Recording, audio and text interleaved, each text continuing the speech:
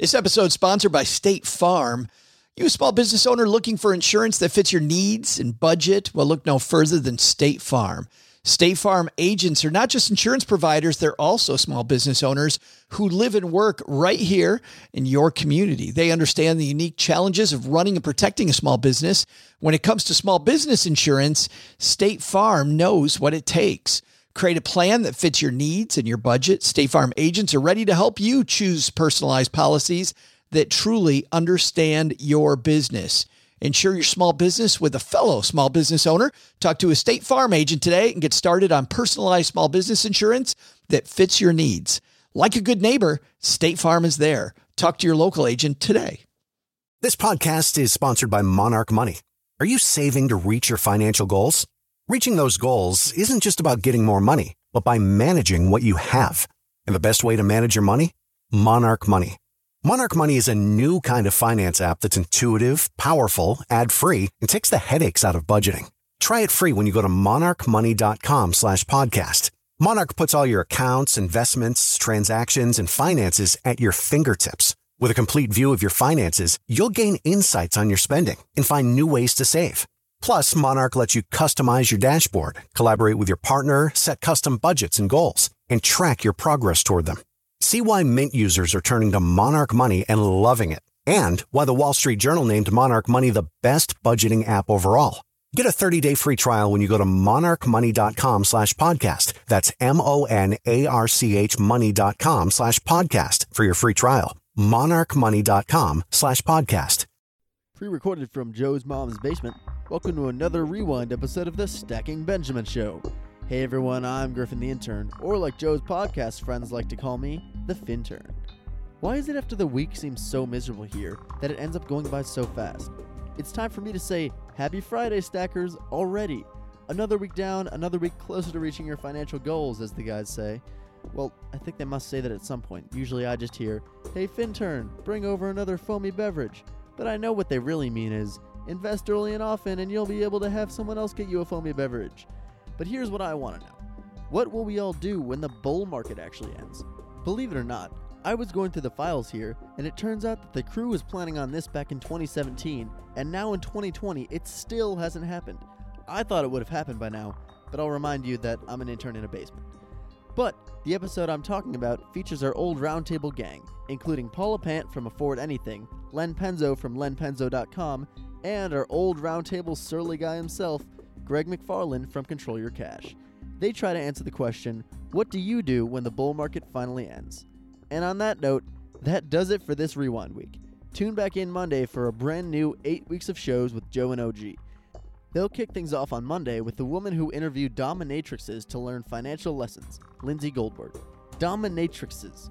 Now you've heard everything on the show. Thanks for enjoying another great week of Rewind shows with me, and remember, this episode originally released in 2017, so disregard any investment advice or giveaways. Fintern out.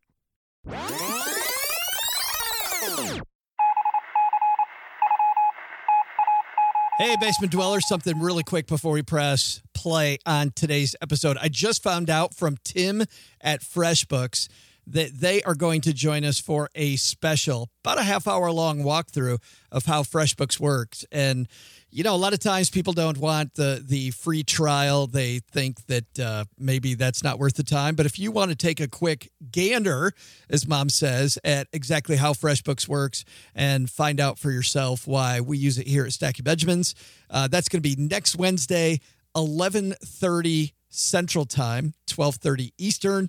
Do the math on your time zone if you're not one of the two of those. You know what's funny is I often get time zones so messed up. I have to tell you, I've been early and late for interviews with people on either coast because my moronic brain doesn't do the math right. But nothing moronic about this. Tim from FreshBooks joining us in the basement on Wednesday, and you can join us too. Here's the link, stackingbenjamins.com/FreshBooks tour. stackingbenjamins.com/FreshBooks tour. And of course, if you just want the free 30-day trial, skip the tour. That's stackingbenjamins.com/FreshBooks. All right, on with the show, as they say. Bring out your date. Bring out your date. Here's one. I'm not dead. What? Nothing. Here's your ninepence. I'm not dead. Here. He says he's not dead. Yes, he is. I'm not. He isn't? Well, he will be soon. He's very ill. I'm getting better. No, you're not. You'll be stone dead in a moment. Oh, I can't take him like that. It's against regulations.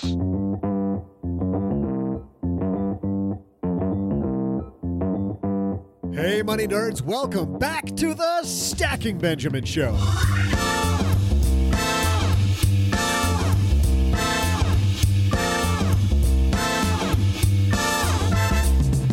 Hey, college basketball fans, I'm Joe's mom's neighbor, Doug, and I've got 3-1 odds you are gonna love today's show. First, with us today, the odds-on favorite to win today's podcast. From Afford Anything, we welcome Paula Pant. And from lenpenzo.com, Kareem Abdul-Jabbar. I'm just kidding, it's Len Penzo. I'm always getting those two mixed up. And the author of Control Your Cash, that's Greg McFarland. Man, that guy really ruffles my skirt. And on today's FreshBook FinTech segment, looking to improve your credit defense? We'll drive the lane and score better credit with Self-Lender's James Garvey. And now, the guy who the committee wouldn't even let into one of those play-in games, it's Joe Saul-Sehy.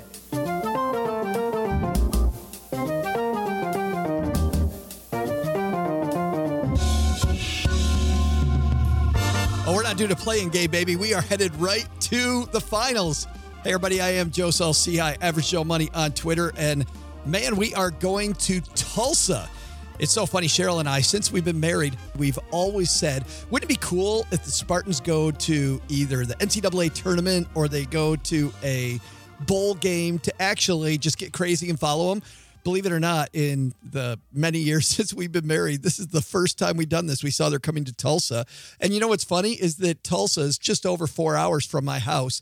Back when I lived in Michigan, there's no way I would have gone 4 hours. Would have said, oh, that's forever away. Once you move to Texas, 4 hours, it's no big deal, man. We're headed to Tulsa as you listen to this. But you know what's just as fun as heading to watch Michigan State kick Miami's butt? Is headed to stackingbenjamins.com/magnify money. Because when you go to Magnify Money, what you find is that all the best products out there are within reach. In fact, a recent Reddit user showed that over 92% of the available products are at magnifymoney.com versus the number 2 site, that loser site that has just around 65% of all the products that are out there. The average person who heads to Magnify Money finds that they get $450 either in lower fees, better interest rates if it's for saving, lower interest rates if it's for debt products. stackingbenjamins.com/magnify money. When you go there, you'll find that whether it's a checking account, savings account, personal loans, credit cards, auto loans, whatever you're looking for, Magnify Money's got you covered in a very simple way. And the place that Magnify Money calls number one wherever they compete is SoFi. That's spelled SOFI. And you head to stackingbenjamins.com/SoFi. You know what you're going to find? That they're the leader in marketplace lending, helping you with student loans, personal loans, and mortgages. Here's how it works. You just point your browser to stackingbenjamins.com/SOFI. It's going to ask you what type of help you're looking for. And from that point, you just fill in a few details about you. And like our friend Dan Macklin over at SoFi says, in a few seconds in most cases, you'll know everything about how they can work with you. You'll be able to pick from different terms, check out the interest rates on variable and fixed rate options, and get the ball rolling. In fact, it's so easy. Magnify Money lists their fine print rating as A+, meaning everything's super easy to understand. You're looking for lower rates and a good partner. They're looking for a new member to help. So for your mortgage, student loans, personal loans, head to stackingbenjamins.com/SOFI. They're going to throw in $100 if you use our link for the student loan refinance or your next personal loan. How great is that? stackingbenjamins.com/SoFi. Great FreshBooks FinTech segment today. James Garvey from Self-Lender. You've got bad credit, or better yet, you've got somebody in your family who's just trying to establish credit. Self-Lender is something you want to know about. Our FreshBook FinTech segment in the middle of today's episode. But first, we got some roundtable goodness for you. So let's get this party started.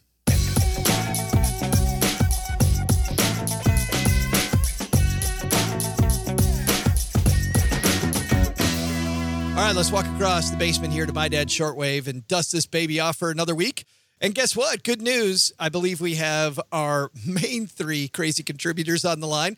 Let's start in Las Vegas, Nevada. We'll go ladies first, where I believe Paula Pant from Afford Anything is in the closet. I am in the closet, broadcasting out of the most soundproof room in the house. How you doing, Joe? Fantastic. You don't have any of the cats in there with you?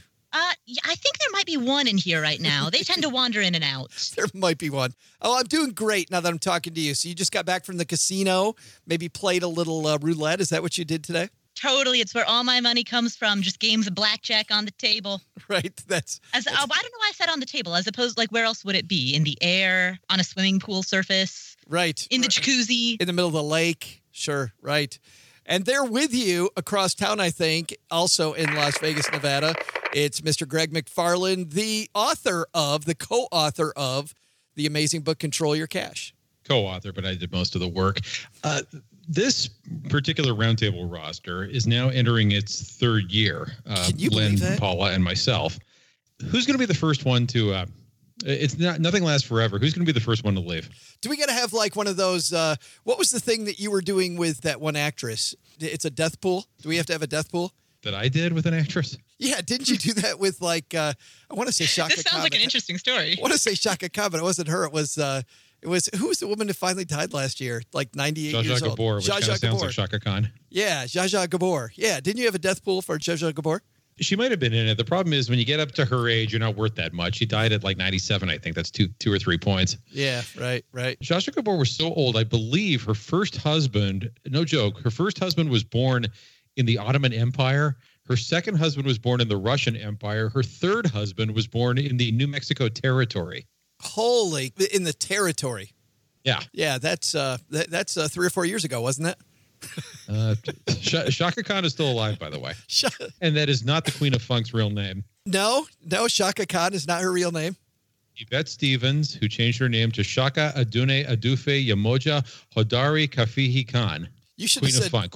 Queen of Funk might be part of the name. You should have said spoiler alert before that, Greg. Well, she's been around for a while. Speaking of old, let's go to Len Penzo from lenpenzo.com is here. Hey, and I'm sure Greg will give better than even odds that I'm going to be the first one to go since I'm the oldest one here anyway. So that puts me at the, I guess I'm the first one to go. Best odds, right? He just teed that up for me, didn't he? Oh no, I think the chance of me saying something so perilously offensive that Joe has no choice but to keep the sponsors happy and send me and show me the door is more likely than you dying of old age. You know what, Greg? If I didn't know any better, I'd say you and Joe had colluded on that setup before we started the show today. It's going to be Paula. We all know it's going to be Paula. Yeah. Paula's going to all of a sudden go off one day. We're going to have to kick her off the show. She's going to show up drunk. It's going to be horrible, right? Going to. That's right. Well, hey, who has frosty beverage? I have a frosty beverage here today. So anybody else, or am I all by myself? I have a glass. I've just got water. I have a glass of wine, and Greg's already on his third beer. So I'm actually going dry today. Not even water. Not even. Seeing if he can make it through it. Well, guys, everybody's wondering when we're going to get to the actual show. So why don't we do that? Our first piece comes to us from Market Watch. This is written by Anora Mamadova. Stock investors can't bank on another 8-year bull market bonanza. And it's funny, Greg. You know, when I thought about this, I guess I never really thought about the fact that there's no way the next 8 years are going to be like the last 8 years. This run-up can't continue for 16. Well, I suppose it can, but odds against it continuing the way that it has.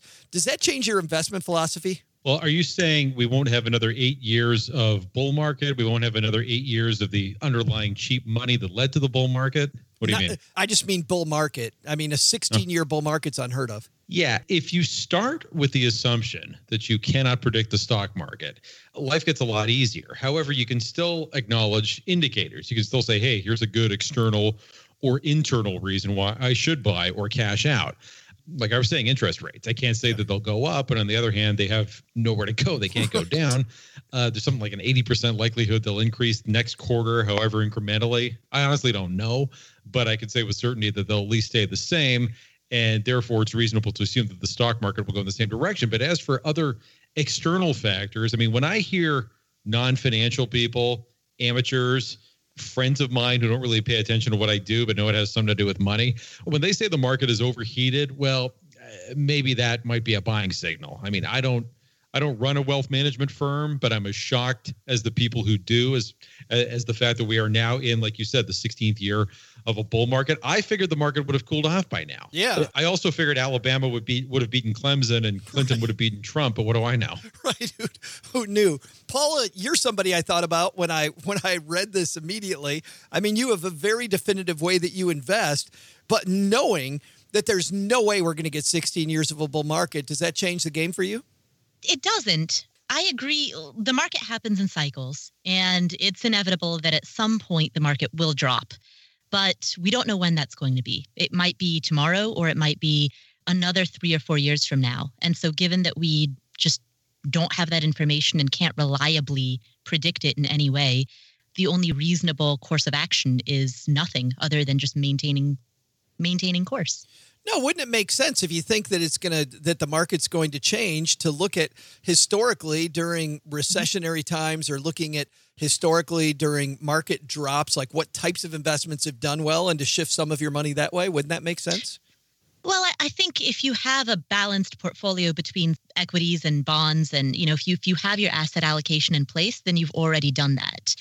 You've already balanced your entire portfolio as a whole based on your timeline, your risk tolerance, all of that. So that's nothing new. That's already part of the equation. Yeah. Before I go to Mr. Gloom and Doom, Craig, back to you for just a second. Paul is talking about asset allocation. Is that a big part of your strategy the next 8 years, is making sure your asset allocation's balanced so that when the market goes down, you can then use tweaks to maybe make a few bucks? But I'm always looking on a 1 year horizon to switch that out anyway. If we had this conversation 5 years ago, you'd be saying, guys, it's been an 11-year bull market. This is unprecedented. It's got to go down in the next 5 years. Right. And again, keep in mind that every professional, every journalist, every fund manager is speaking in the most general of terms as to what the market is going to do between now and 2025. If anyone knew with utter certainty that the market would, let's say fall 20% this year, what would I do? Knowing that was going to happen, I wouldn't merely cash out any index funds. I would continue to do what I've always done, which is look for undervalued stocks. Even on the stock market's worst percentage day, even on Black Monday in October 1987, dozens of stocks still gained that day and continue to gain throughout the year. And on a horrible day, I mean, that crashes all ships, and companies with great fundamentals then become grossly underpriced. Exactly. But you got to get in quick, because I believe however much it lost, like 22% of its value that day, right, and gained 60% of that back the next day. Right. It's funny. Within the week. It's funny you say that. My father-in-law lost his butt on that day, decided that was the day to get out, didn't really realize how mutual funds worked, and lost lost a ton of money. It was horrible. Len, I know what you're thinking to yourself. Damn tootin', it's going down. I correctly called the bear markets of 2010, 2012, 2014, and 2016, right? Right. And so now you're going to ask my advice? You and Henry Blodgett, right? Yeah. Hey, I'm getting more defensive. That's all I can tell you. I thought this thing was going to be gone. In 2012, I started bailing out, and I've missed a lot of money. My question here, though, Len, is a little bit different than what we talked about in the past, which is you talk about getting defensive. Have you ever thought about getting aggressive about the fact that, you know what, it can't go on for another 8 years, so why don't I play to, instead of, pulling back, why don't I play aggressively toward things which do very well in down market? Well, are you talking stocks? No, I'm talking any type of investment. Well, yes, of course you can do that. I mean, and Greg already hit upon that. There are stocks you can hit. There are other investments you can hit as well that aren't stocks if you think things are going to go bad. I don't take advice from me because I'm not the right guy to take advice from. I am hunkered down in the bunker, and I am weighted strongly in precious metals right now. I believe, because here's what I believe. Greg said interest rates have nowhere to go but up. Inflation is coming. That's my opinion. I think interest rates are going to go up. And precious metals do very well in environments where interest rates go up. They do very well when interest rates go up. Although what's interesting is the conventional wisdom out there, if you read the mainstream media, they tend to say that when interest rates are going up, that's bad for precious metals. And actually, historically, it's the other way around. So like I said, that's what I'm doing. I don't understand, though, if you really think the market's going to go down, why not reweight your portfolio a bit to reflect that, instead of just sitting and holding and taking the pain. Now, there's risk, obviously. And I'll be the first to tell you, like I said, from the last 4 years, I've missed out on a lot of gains. Yeah, right. I have. Yeah. But I really expect, there's something to be said for buying low and selling high. So, and I'll be honest, I've been buying my precious metals relatively low over the last 3 years. I mean, they're unloved. They're completely unloved. So, that's how it was. Just like stocks were in March of 2009, right? Everybody thought stocks were going to just nobody wanted them. And look, they've been on a tear since You're then. You're going to own the world supply of gold there in Southern California. Hey, Paul, I got a question for you. And I don't know if you've written about financial advisors in all of the writing you do all over the internet. The internet.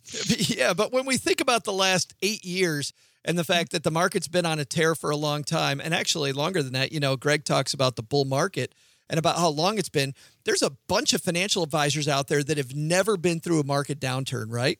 You could have a financial advisor that's been around for 10 years and they've barely seen anything that looks remotely like a downturn. It seems to me like if the market does start to go sideways, more people are going to look for financial advice. How important do you think it is if you're looking for financial advice to have somebody that's actually seen a downturn before?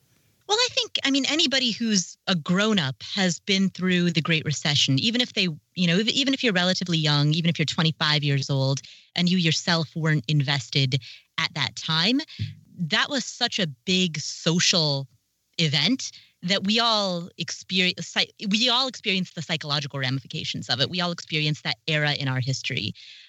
So I wouldn't be concerned about that per se, about a financial advisor. I think the broader question is, how good is the judgment and the wisdom of your advisor? Not necessarily can they check off certain experiences from their bucket list, but how good of a decision maker are they? How clear of a thinker are they? How thoughtful are they? Are they just regurgitating what they've been taught? Or do they exercise some kind of like innovative lateral thinking and some creativity? That's what I would really want to know.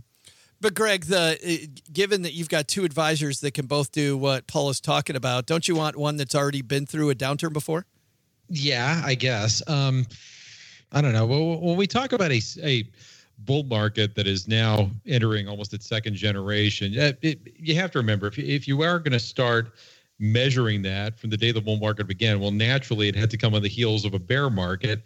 You can almost argue that previous bear market was completely artificial. It was a one-time only thing. The internet and related businesses are only going to be invented once. If you remove that turn of the century irrational exuberance, you can almost argue that this bull market is now in its second, maybe even third decade. Yeah, because you're right. Fundamentals on the old guard companies, railroads, and your basic consumer non-cyclicals, those all the way through the 2000 to 2002 look good. Yeah. And again, the stock market, as we understand it, has only existed since the 1870s. You could even make an argument that the 130, 140 years that it's been in existence doesn't tell you anything. Maybe the natural state of affairs is a bear market, is for values to slowly erode. And you wouldn't notice that until we've been at this for a couple of millennia. Let's do a quick so what about this, because I think that some people are looking for that. Paula, next 8 years are probably going to be different than the last 8 years. You're saying hold the course? Every year is going to be different from every other year. So if you haven't yet made the decision about how you want to proceed financially through life, then make that decision and don't bend with the wind. Take new information into account, but don't just let yourself blow around with the wind. Greg, and yours sounds very similar. Yeah, and don't panic. If you see a sudden movement on a given day or even a given week or even a given month, don't be like Joe's father-in-law. Right. Ride it out. And Len, your point is you should have panicked 4 years ago. Yeah. Let me give some advice for somebody who's actually had his 401k statements coming in at the dot-com crash in 2000 and the most recent one in 2008.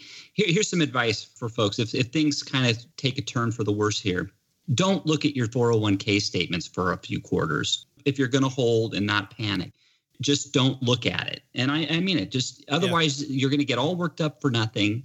And, you don't need that kind of worry. Right. So, it's like going on Zillow every day in 2008.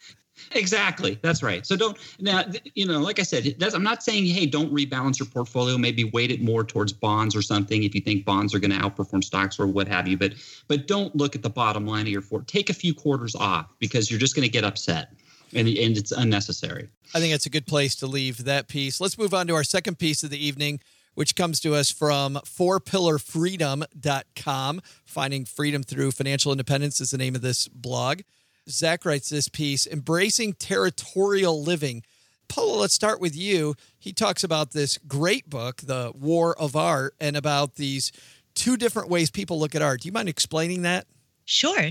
He talks about hierarchical versus territorial. And what he says is that if you are living hierarchically, you're living for others, you're concerned about social approval, and the art that you create or the work that you do will always be led by your projections and fears and hopes of what other people will think of it.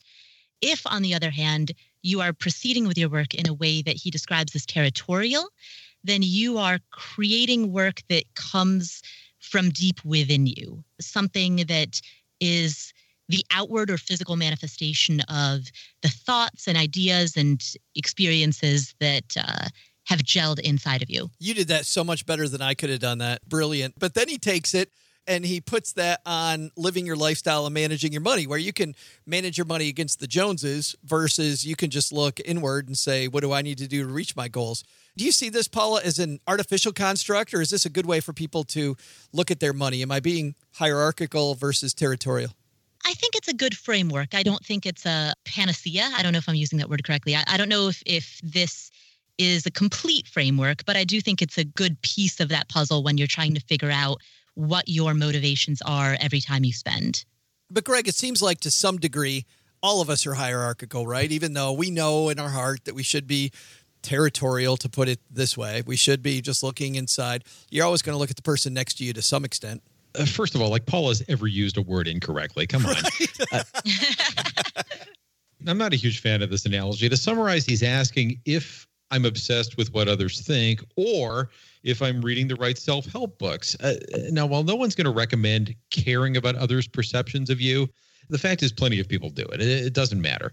The person who hates her job but likes the paycheck is a well-established cliche, but it's grounded in truth. Thank God that people like that exist, because it makes it a lot easier for people like myself to say, screw this, sentencing myself to a cubicle life is not for me, and I can achieve financial independence and freedom without having to do something I despise. Now, if all you care about is money, that's fantastic. From a purely financial perspective, yeah, Thomas Kincaid, painter of light, was a better artist than Jasper Johns or whoever. Just look at how much he grossed. Drake is a greater artist than whoever plays cello for the Kronos Quartet. Do you care about money? Absolutely. Yeah. Why not? I mean, it's one thing to say, okay, the next door neighbors have this particular model of SUV. I need to get the more up-to-date model, the high specialization edition, and I'm going to finance that. If that's what the author is talking about, then yeah, that's crazy and insane. But if concerning yourself with financial wherewithal, self-sufficiency is your first motivation, I think that transcends hierarchical versus territorial. Yeah, being Drake because it pays the bills better, it does not necessarily mean that you're comparing yourself to the Joneses. Exactly. Yeah, good stuff. Len, what do you think? Hierarchical, territorial, breaking that down. You're definitely a guy, I don't think, that looks a lot at what the neighbors are doing. No, but you know what? And I think this guy, he hits upon it in the article. When you're younger, you tend to be more hierarchical. And with experience, I think you learn to be more territorial. And that's exactly, honestly, I was that way too at first. I wanted to please everyone. I wanted to do all the right things. It was important for me to do things that I thought were everybody would approve of. But as I became older, I didn't worry about what other people thought. I stopped. I did things for myself. So in that setting, I agree with him. Now, how this sets over to money, I'm not so sure it is so smoothly as you guys mentioned. So yeah. I don't know. I thought it was a good article. It was very interesting and it was well done. It doesn't line up precisely, but I get the gist of what he was saying. But you've got to have people. I know you've got people that work for you that when you're having maybe a one-on-one meeting with them, it's clear that they're comparing themselves against Bob in the next cubicle, aren't you? Well, for people who are trying to improve themselves and compete, I mean, competition is what makes everything work, and especially in business, right? You want people to make sure that you're measuring up against your peers. You don't want to be seen as falling behind. That's not good for your final salary. It's also potential for when layoff time comes. There's always people are always being ranked, right? So you do need to measure yourself against other people in that respect. But when it comes to personal items, material things, that's a totally different story. I don't. That's not healthy, measuring what your possessions are against somebody else's.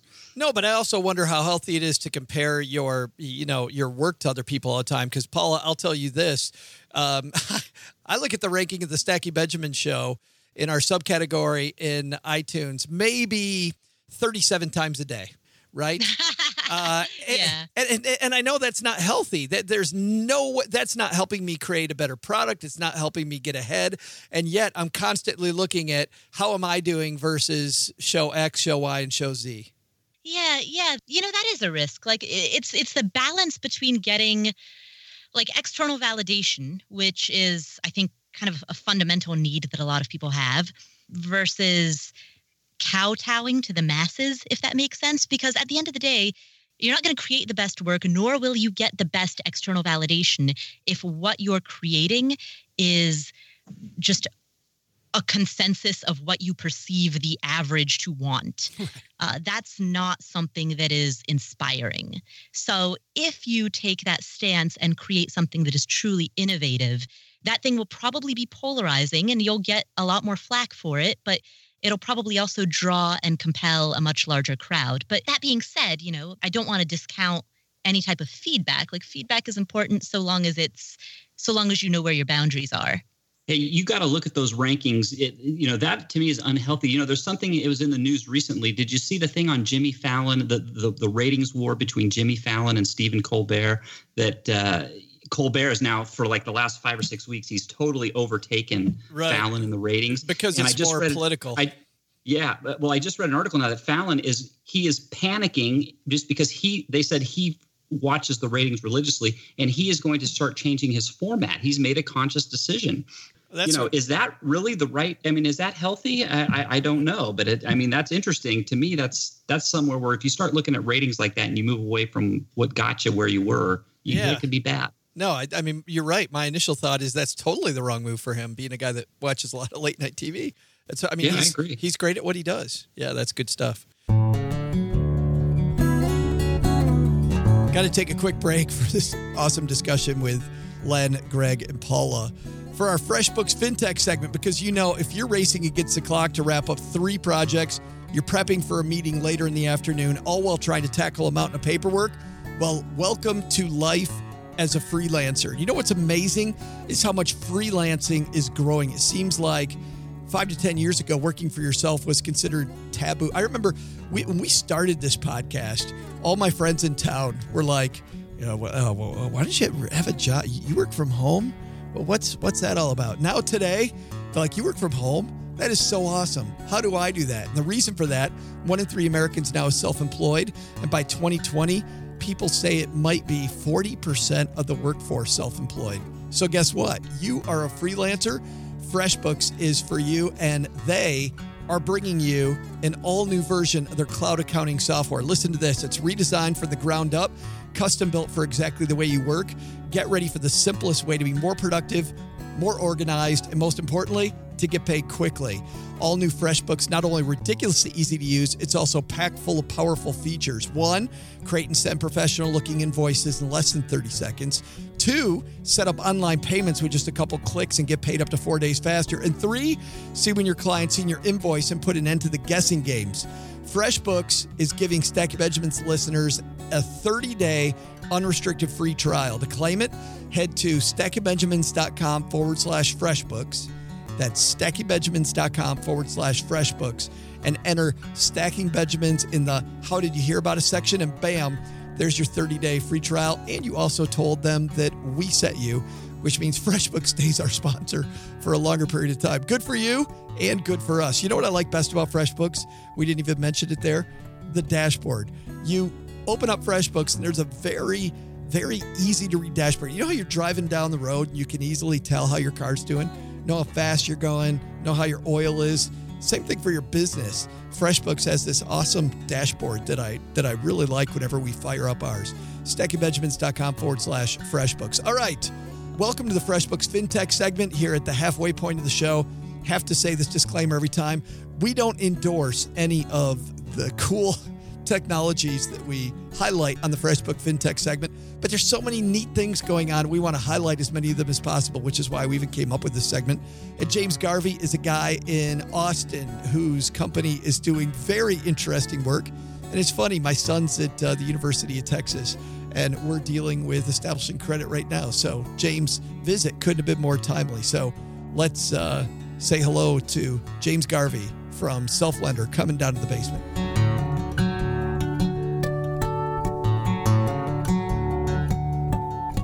And James Garvey, CEO of Self-Lender, joins us. Have a seat, man. How are you doing?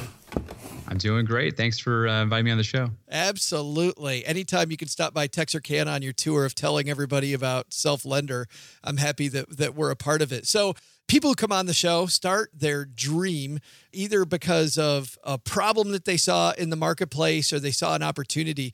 How was it for you guys when you created Self-Lender? Yeah, so I'm a software engineer by trade, and I really stumbled into this space. I found this paper that basically said 1 in 4 adults do not have a credit score.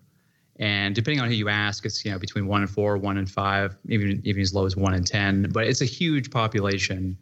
And I had such a hard time understanding that because, when I was in college, it was super easy to get a credit card. And if you can get access to credit, you can get a credit score. That's how you build one. And so I, started really going deep into this space and saw that there was, the 2009 Card Act, which really reformed how, young people get credit cards. So, ostensibly now you have to be 21. Credit card companies can't give out pizza and Frisbees and T-shirts anymore, right. And a lot's changed. And so there's a lot of young people out there that are trying to establish credit, but they can't because, they don't have any way to get it in a really inexpensive way. But like you said, it's not always people starting out. There's probably people that you work with that need to rebuild their credit score. Absolutely. And it's even harder for them because their only real options are secured credit cards. You go to a big bank, you apply for a credit card, you get rejected. And what they say is, give us $500. We'll hold it for you indefinitely. And we'll give you like a regular credit card that has like a limit of like about $500.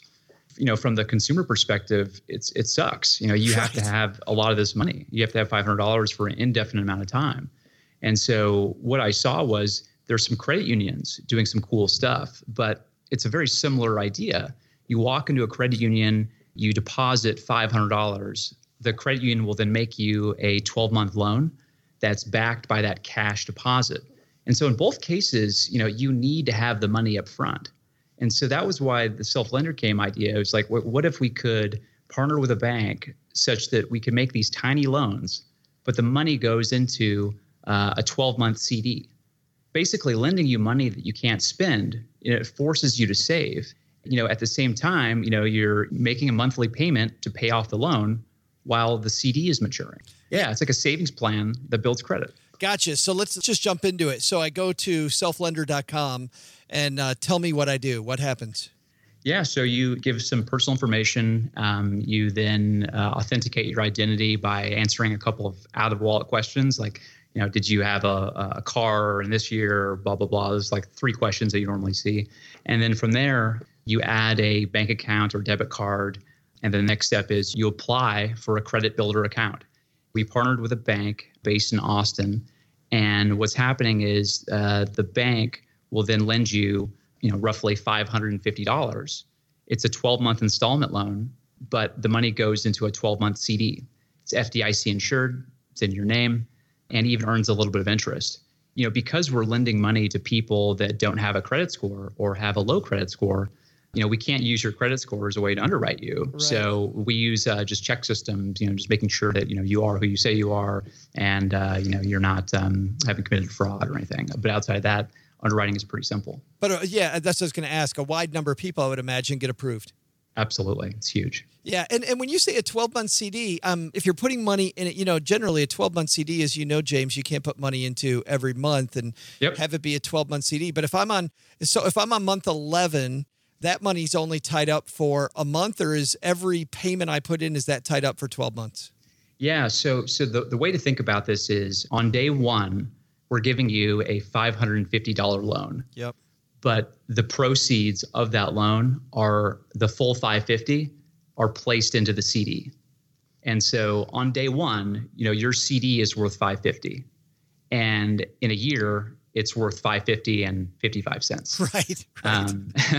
And so what you're doing is this monthly payment of $48.50.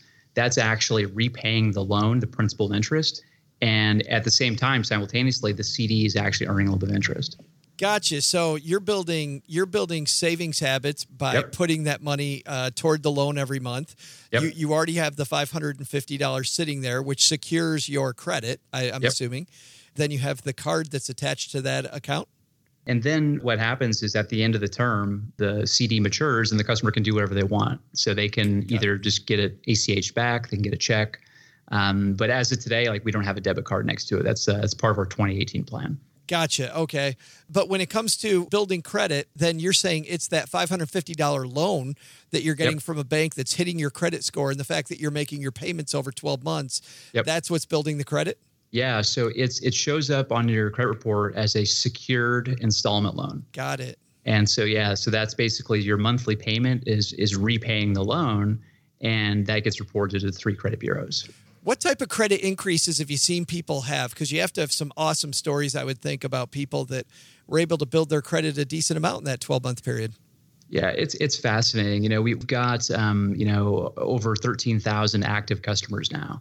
And what's great is, just in a short period of time, we've seen people that start at zero. So if you don't have a credit score, you're new to credit, after 6 months, typically around the 650 range. But if you're rebuilding, it can be tough, right? If you start at a really, really deep subprime score, like, 490, it's going to take a while. But if you're, above 600, we've seen about 40 points on average. Wow. But still, that's something. And you're obviously, I think half of that is, as I mentioned earlier, building that habit at the same time. Totally. Yeah. You've got a slider here on your website, and I'm curious about this because it says 0 to 550 and talks about the credit builder account that you talked about, but it also talks about the possibility of a secured credit card, which for some people is a way to help them build their credit. Tell me about that. The secured credit cards, typically are not great products for consumers just because you have to have this $550 or $500 or $300 or whatever it is. You have to have this money up front, and they have to hold, these credit card companies have to hold it for some indefinite amount of time. That is one tool that people have used for years, and we estimate somewhere between 6 to 8 million adults have secured cards today. It doesn't work nearly as well as your credit builder account. Well, they should both be about the same in terms of function, but what's nice about Self-Lender is there's a start date, there's a stop date, there's 12 equal payments, and you have structure and simplicity. Versus with the credit card, you just never know, what you're going to, end up spending for the month.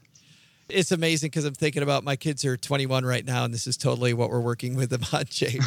I mean, you must have a lot of people like me with kids that are just finishing college. One of them is there in Austin at the University of Texas, and it's got to be something that a lot of people do. How do you guys make money from this?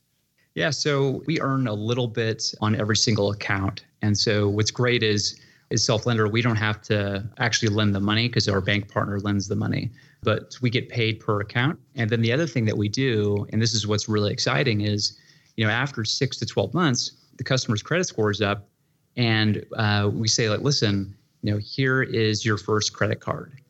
Here is an auto loan, and making a very curated experience where, it feels like just very personal. And that's what we're working on. And we've got some exciting partnerships that we'll be announcing in June. Awesome. So it's an extension of this trust that you built with your customer ahead of time.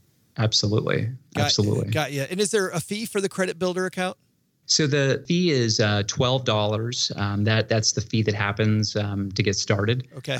But it's zero cost to apply. So, and then from there, depending on which credit builder account you choose, which savings plan that builds credit you choose, you can choose between $48.50 a month to $194 a month. And it's selflender.com that I go to get there. What's coming up with you guys in the future? Because you mentioned that you may have a debit card attached or things like that. It sounds like you've got more plans for more rollouts.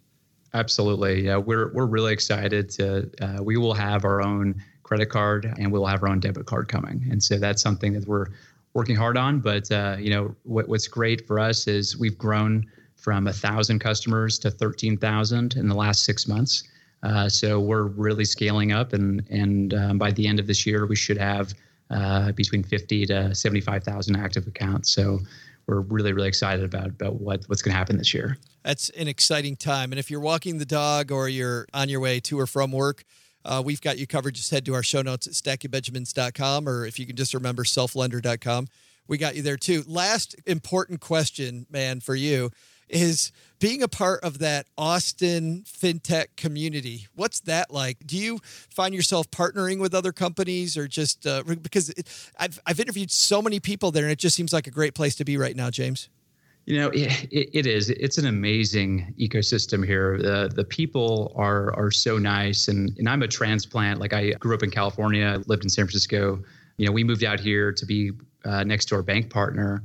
And we've just found the community here is so strong, and we absolutely love it. And it's a great school here. UT is an amazing school. It is. Well, I've got one of mine there, so my wallet hurts because of UT. But good stuff. Well, and you've got awesome food there. Phenomenal. Totally. Franklin barbecue, unbelievable. Totally. Hey, thanks for hanging out, man. Hey, thanks too. Have a good one. Big thanks again to James Garvey for coming down to the basement. All right. Let's get back to our awesome discussion with Paulo Fant from Afford Anything, Greg McFarland, the author of Control Your Cash, and Len Penzo from lenpenzo.com.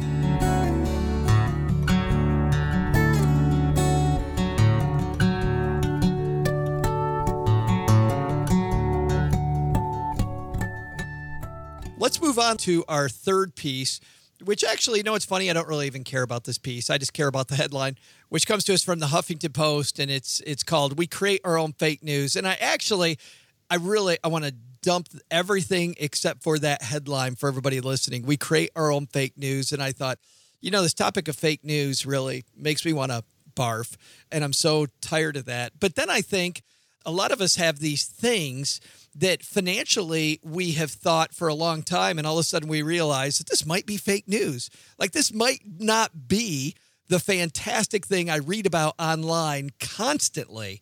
Maybe we need to put the heat lamp on it a little bit. So, Greg, fake news you think about out there in finance land, is there some thing that for a while you thought might have been true, but really the more you examine it, the more you think, yeah, that probably isn't right? You mean stuff like you need an emergency fund? Emergency funds are phenomenal. Go in the archives, listeners, if you want to hear what I feel about emergency funds. Pretty much any show will work. But aside from that, here's one. Shop for the credit card with the lowest interest rate. The reason you shouldn't do that is that all cards carry the same interest rate. Zero. All you have to do is pay off your balance in full each month. Couldn't be easier. So you need to look at other more important features that differentiate cards, like rewards. If you have to choose between, let's say, a card that charges 24% interest but offers 1% cash back, and a card that charges only 19% interest but offers no cash back, take the first card. Find a branded card that offers rewards beyond mere cash if you can. You can even pay for a card if it justifies itself. If you have an American Express Platinum card with a $195 annual fee, that sounds like a giant ripoff to the kind of person who obsesses over interest rates. But in reality, that card will get you rental car insurance with no additional charges. It will get you hassle-free fraud protection. It will get you free TSA pre-check and free airport lounge breakfast. And if you travel enough and eat enough, that alone can be worth $195 a year. Hey, that's a fantastic one. I love that one because I remember being obsessed with interest rates until one day I thought, I don't carry a balance. What the hell am I talking about? Len, you got some fake news? Mine, and I've railed about this before, it's going to things like LifeLock to protect yourself. You need to pay some company to protect you from identity theft, when in reality, you really don't.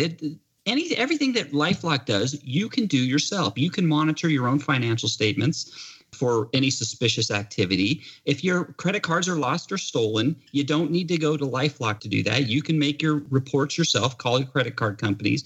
If your social security number gets out there, you can easily blunt that by freezing your credit, which is what I do. I've been doing that for, probably 5 or 6 years now. And you're totally safe. You can sleep well. You don't need to pay some company $11 a month to monitor something that you can do yourself. So to me, you don't need to pay somebody. Do it yourself. LifeLock sells the sizzle and the scare a lot, I noticed in their commercials. Yeah, they do. And actually, I believe a couple of years ago, I think they settled out of court, and I don't want to get in trouble, but I don't think they were admitting any fault or anything, but they did settle for saying that they did more than they really did, as I understand it. That's my understanding of it. So, I'm just not a big fan of stuff like that. I think you can do it yourself, and it's no big issue. By the way, LifeLock, if you'd like to sponsor the show, my email is joe@stackingbenjamins.com. Yeah, forget that. I am very happy to change my mind, and for enough money, I'll change Len Penzo's mind too. So there we go. Paula, what's some fake news that you're tired of? A financial truism that I no longer believe type of a thing? Absolutely. Well, the obsession with clipping coupons. That's something I've taken a lot of very public aim at over the last several years. And really the truth is, I think a lot of writers and podcasters, we talk about the things that we're working through. And because I grew up with a very strong script around that you must always be scrimping and saving and couponing. I believed that for many, many years, and I lived that for many years. And so unlearning that has been a big part of my growth in the last half decade. That's a time versus money thing, right? Like the money that you're going to save by clipping the coupon isn't worth the time that you spent clipping the coupon. More so than time, I would say it's a mental bandwidth thing. It's where is your mind going to focus type of a thing. Okay, so meaning that if my mind focuses someplace else, the dollars I make could be way more than the 26 cents off the next Doritos bag. Exactly. Like if you're always thinking about 26 cents off the Doritos, your mind is kind of locked into thinking about scarcity and looking for ways to pick up pennies rather than focusing on how to grow, how to invest, how to earn, and just how to have an abundance faith and an abundance mindset. Mine is the 15-year versus the 30-year mortgage, and the fact that people think that a shorter mortgage equals a better mortgage. And what's funny is that, sometimes the interest rate difference makes it compelling to take the shorter-term mortgage, but in a lot of markets, they're close enough that I think, why don't we think about ourselves as a business where I take the longest term possible, but I go ahead and pay it off at whatever. And I guess maybe even bigger fake news is this: the term that the institution gives me is what I pay on that loan is completely untrue. So if I want to pay my loan off early, I had somebody tell me that, they went and got a 10-year mortgage because they wanted to pay their loan off early. Getting a 10-year mortgage and paying your loan off in 10 years are two totally separate things. You could take a 30-year mortgage and still pay your loan off in 10 years. And if bad things happen, which they can happen, with a 30-year mortgage, you're not locked into that 10-year payment, even though you can set it up so that automatically you make the 10-year payment until, you get disabled or something bad happens. You know what I mean? I don't think that companies don't look at their money that way. They take the best terms that the bank will give them, and then they design their own repayment plan. That's the big fallacy that drives me crazy. Anybody got it? Hey, Joe, if you have, I'll add one more since you brought up the mortgages. Here's one that I totally reversed on was paying off your mortgage. Right. Period. Boy, for years, I was a big proponent of paying off your mortgage. And I spent for 10 or 12 years, I worked really hard to pay down my mortgage. And then I had a change of heart. And because I know a lot of people say, well, I want to feel good knowing that I own my home. Well, that's kind of true. You don't owe the bank anymore. But guess what? If you don't pay property taxes, you'll find out that you're really You're just renting from the government. So you never really truly own your home. That's one philosophy. We spent a lot of time. Man, there was a huge discussion in our Facebook group, The Green Room, and to go there at stackingbenjamins.com/green room and click the link. But Len, we had a huge discussion. Somebody brought up that was your philosophy. And I think that had, that discussion went for a long, long time. You'd be very proud. Cool. Lots of people talking about you. Yeah, good stuff. Well, let's talk about what's going on in your neck of the woods. Greg McFarland, tell me there's something on your website now. I'm going to pass it over to Paula. All right. That is fantastic. Maybe next week. Paula, what's going on over there at the Crazy Afford Anything? I've received a lot of questions from listeners. So on the Afford Anything podcast, I will be doing another Ask Paula round where I'll be answering listener-submitted questions. Those are always such fun episodes. And yeah, those are my favorite episodes to record, really. They're my favorite, too, and I don't do enough of them. I need to do more because we're consistently behind on letters here. Len Penzo, what's happening at that crazily titled lenpenzo.com? Well, you know what? Mikey Rocks, I know one of your favorite writers that I There is no way that's his name. There's no way. You know that's his porn name. Mikey's got an article of 8 smart alternatives to wasting your money on a lavish wedding. He comes up with some ideas that makes better sense to spend your money on than blowing it all on one big lavish reception. All right, so come by the persistentitch.com. Right. Yeah. And this is Joe Rock signing off. That's great. Thanks for playing, guys. Thank you.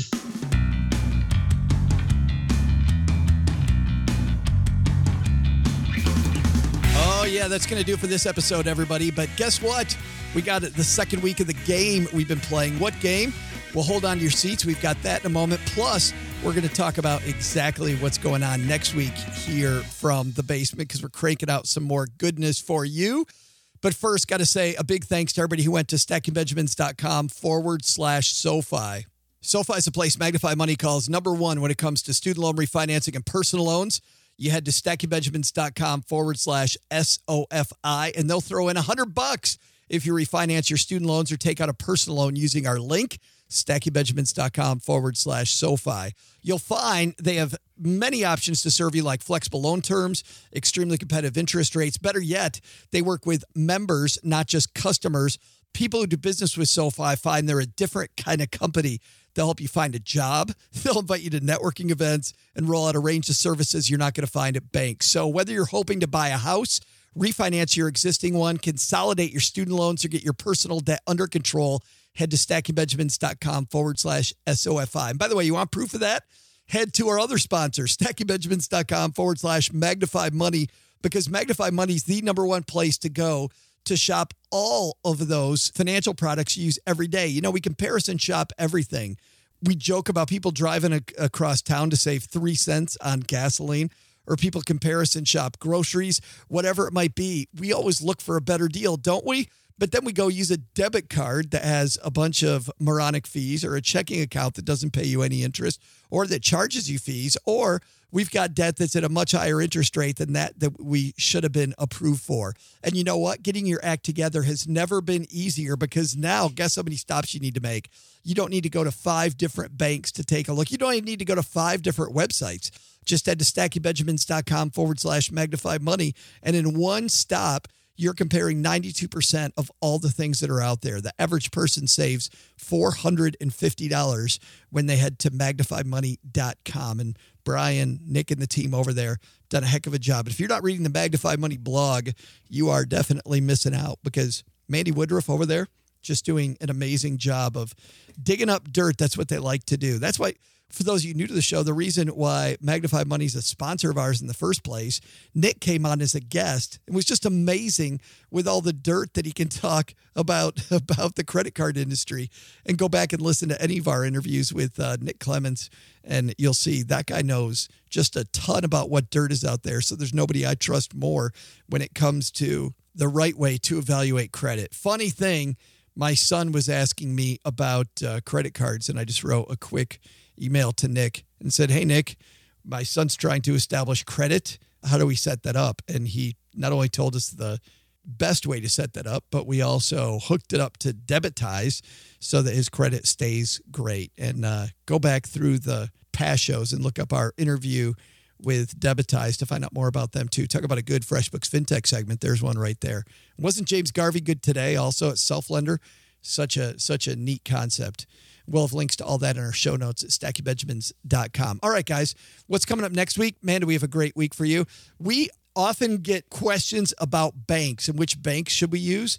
And OG and I, if you've listened to us for any length of time, we talk a little bit about credit unions, but not enough. And so you know what? We've got two of the biggest credit unions in the nation coming on. And we also have the biggest credit union servicing company on the West Coast. That's Co-op Financial. And if you live on the West Coast, you're familiar with Co-op. And we've got people coming on from Navy Federal and from Alliant Credit Union. And I'm so excited. Two of the biggest credit unions in the country and one of the biggest credit union servicing companies in the country. Three great companies.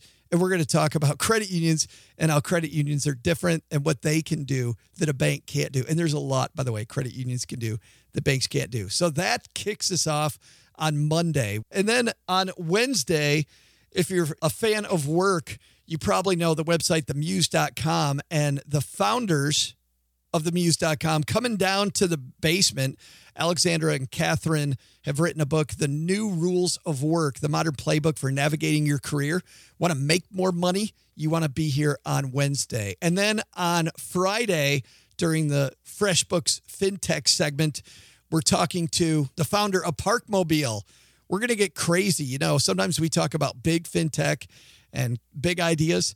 Sometimes it's these little ideas I like. You're in a city wondering where to park your car. How about using an app? And the founder of Parkmobile is going to save you some money and some headaches when it comes to parking your car. We're getting a little granular on Friday, and I love it. And from the Mo Money podcast, our good friend Jessica Morehouse is joining our roundtable next Friday. So she's our special guest, and man, I'm excited about next week. Have a fantastic weekend. Go Stacks and Benjamins. We'll see you later. Special thanks to James Garvey from Self-Lender for stopping by. For more on improving your credit score, head to selflender.com or head to stackingbenjamins.com where we'll have a link waiting for you. Paula Pant appears courtesy of affordanything.com. Greg McFarlane appears courtesy of Control Your Cash.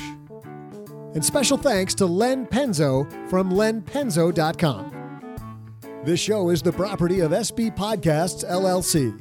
The show is created by Joe Saul-Sehy, produced by Richie Rutter-Reese, and engineered by the amazing Steve Stewart. SB Podcasts may receive payment on the show from sponsors and guests in the form of books, giveaway items, discounts, or other remuneration. There's no way you would take advice from these dorks, but like Joe's mom always says, don't take advice from people you don't know. This show is for entertainment purposes only, and before making any financial moves, consult with a real financial advisor. Make sure you mark your calendar because you and Old Doug have a date right back here to listen to Joe and OG welcome the heads of three of the biggest credit unions as we find out the skinny on how credit unions really work.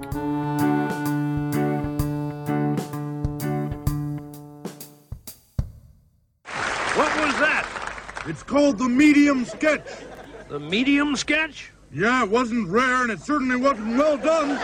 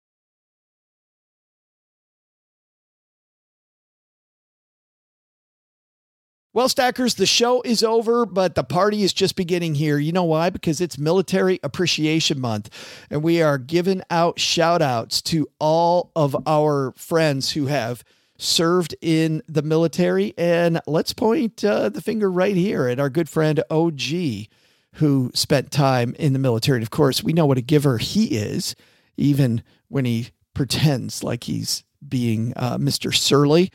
Navy Federal offers member-only exclusive rates, discounts, and tools to empower their members to help them reach their goals. Visit NavyFederal.org/celebrate, and you'll see all their Military Appreciation Month offers and other Navy Federal offers. They've got all kinds of resources on their site, like best cities after service to help veterans transition to civilian life and best careers for military spouses to support military families. So much going on. Just head over to NavyFederal.org/celebrate and take a look at all the Military Appreciation Month offers and their usual offers. Navy Federal, our members are the mission. Navy Federal is insured by NCUA, Equal Housing Lender.